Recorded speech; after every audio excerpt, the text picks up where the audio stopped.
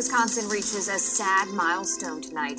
For the first time, the Department of Health Services reports the number of people who died from coronavirus is in the triple digits. Today's episode, I spoke with UW Health System Dr. Jeff Potoff. I'm UW Health's Chief Quality Officer, and I am part of the medical branch office for the incident command that UW Health has stood up in response to the COVID-19 pandemic. And then my day job is an emergency medicine physician and a flight physician for UW Health MedFlight. About UW Health's preparedness plan for a potential surge in critical COVID-19 coronavirus cases in Madison. During a week that state and national leaders called our Pearl Harbor or our 9/11 moment. COVID-19 cases are still climbing, but there are signs things may be starting to level off.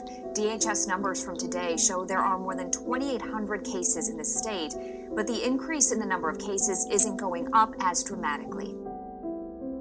Dr. Potoff, when did the COVID-19 coronavirus pandemic begin to change your day-to-day job at UW Health? I'd say things got interesting on February 28th, and that's when we stood up our Incident Command Center the second time. The first time was when we first heard of COVID-19 in Wuhan, China. And our process before February 28th was really around the identification of travelers, and that if we had a traveler that presented to one of our sites, emergency department, urgent care clinic, how would we identify them? How would we keep the patient safe? How would we keep staff safe? How would we get them tested? And then hand it off to the state to do contact tracing. And that was all well and good and worked out pretty well. But then it was that first weekend when we first heard about cases in Iran and Italy, which seems like a lifetime ago. We started to wonder if this idea of containment, that we could just get by identifying people who had traveled and then contain them and then contact trace was going to be enough. During that week, as we saw the numbers increase in Italy and Iran, we took a chance and said, we don't think that this is going to be contained. We think we may have a pandemic on our hand. Now, in retrospect, that was a great decision because we deployed a ton of resources and activated a lot of people already on February 28th. And then started looking at what we had for preparation plans based on previous experiences, H1N1 and Ebola. We had some plans that were in place as far as how would we respond to something like this. Then also looked through the Health and Human Services. They have a pandemic checklist. It's just comprehensive. And then started to identify, where do we have plans in place that we thought were good? Where do we not have concrete plans? And then how would we address that? So we created 11 different work groups, over 100 staff. We had daily huddles, both in the morning at like 8 o'clock and then in the afternoon at like 5 p.m. Work happening all day, and then a bridge call with all of our partners, both in the city and then extensions into like local and state government, and started really working through like what we would need to do. So we had a bit of a head start on that, leading into increased cases in Wisconsin, and then eventually the declaration that it was a pandemic, and then to the idea that we do have community spread in our communities. There's nothing about the health system that's normal right now. And not just ours, it's every health system is really gearing up to figure out how to step up to this. How has your patient caseload changed over the past few weeks? We started postponing non-urgent, non-emergent procedures, appointments, and things like that. And at that time, it had nothing to do with volume. It really had to do with promoting social distancing. So we didn't think that we could be telling everyone else that they need to do social distancing and then bringing hundreds of people, lots of them older with comorbidities, into our buildings. So that has actually decreased our volume, which has been good because it's allowed us to spend a little bit more time planning, working with our staff. All our staff are trained in the use of the personal protective equipment, but we have brought up in our simulation center the ability for staff to kind of get a refresher on, how exactly do I make sure I'm using my PPE exactly the way I need to keep my patients and myself safe. We've heard from a number of state and national leaders that this week is going to be our quote-unquote Pearl Harbor or our 9/11 moment. How is the UW Health System coping? Yeah, I'd say, at this point we're doing okay. We can manage our COVID-19 patients kind of within the footprint of what we would call our normal capacity. So our normal kind of ICU teams, our normal intensive care units using all the stuff that we would typically want to use. So that's been good. And then also because we've had the gift of time, we're, farther along in our progressive plans, which include, where could we open up new rooms, who would staff those rooms. We've done training of nurses. I think we've trained over 1,000 nurses now to basically function in environments that they might have been familiar with, but wasn't actually, kind of their day job. They're kind of acclimated to that. Now we've begun training docs to become, I won't call them critical care docs, but ability to function in the critical care unit. So we have a handful of docs who may be a good example. One of them is a medical oncologist who's usually a cancer doctor.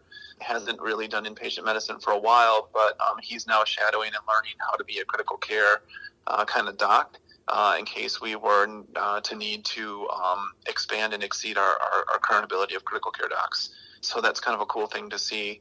Things are going pretty well. Like, plans are coming together, details are getting figured out, and we just appreciate the gift of time that's allowing us to get all these things in place. What would you attribute that gift of time to? The actions of the state or national leaders? No, it's the community. It's the community doing their social distancing has, at least for the time being, flattened the curve a little bit. At least it looks like it. And that's very much appreciated, because not only does it allow for healthcare resources to keep up with demand, it also buys us some time to make sure we've got just really solid plans in place.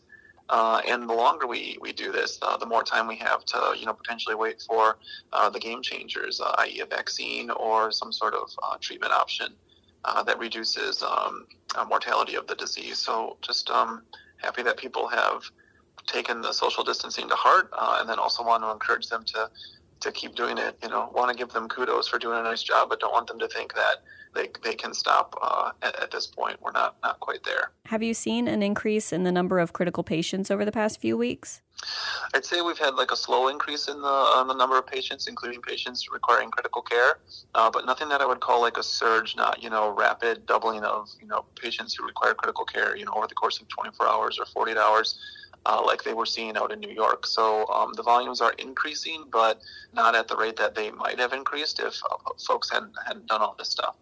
You mentioned social distancing provided time for UW Health to put plans in place to prepare for a surge of critical patients. Can you go into a little bit of detail about those plans?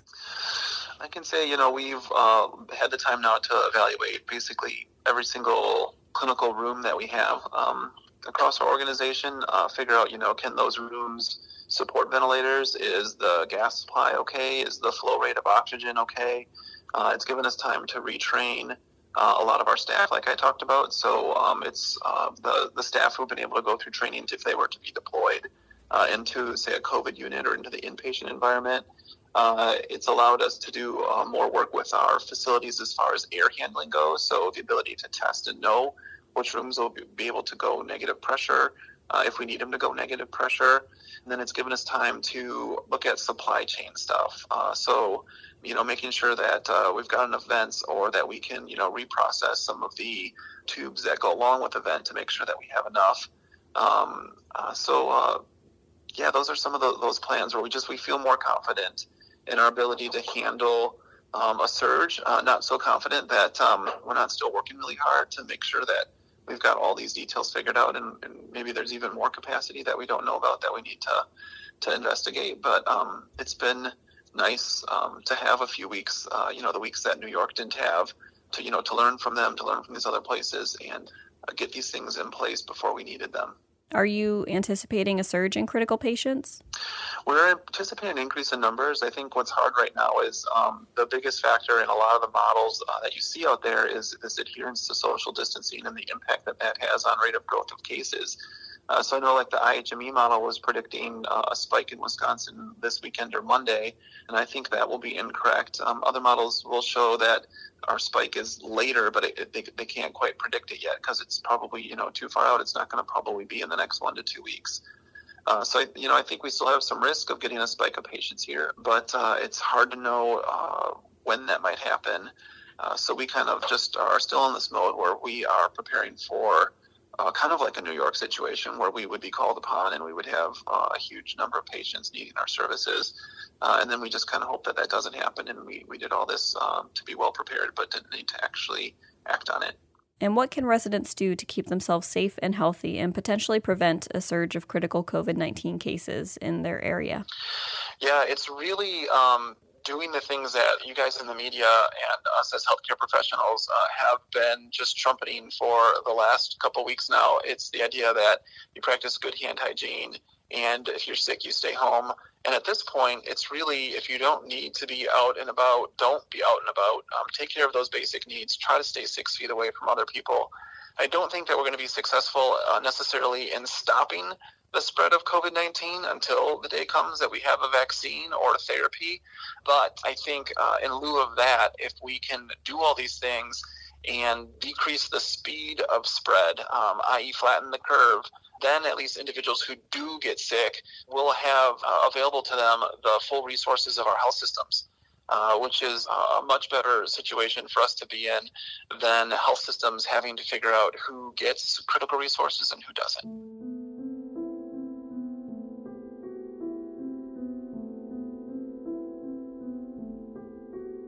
Wisconsin health officials confirm they are seeing the flattening of the curve they've been hoping for. They say that's good news and shows how well people in the state have abided by the safer at home order. Public Health Madison-Dane County says we should see our peak cases in the coming days, but that doesn't mean social distancing should stop. Especially in Dane County, we're seeing positive coronavirus tests are beginning to level off. However, many are on edge. That could change because of this week's in-person voting. From the Wisconsin State Journal, I'm Elizabeth Beyer. Thanks for listening to Front Page, a podcast that takes a look at some of the State Journal's most interesting recent stories. You can find this podcast on our website at www.madison.com/WSJ, iTunes, Google Play, or Spotify.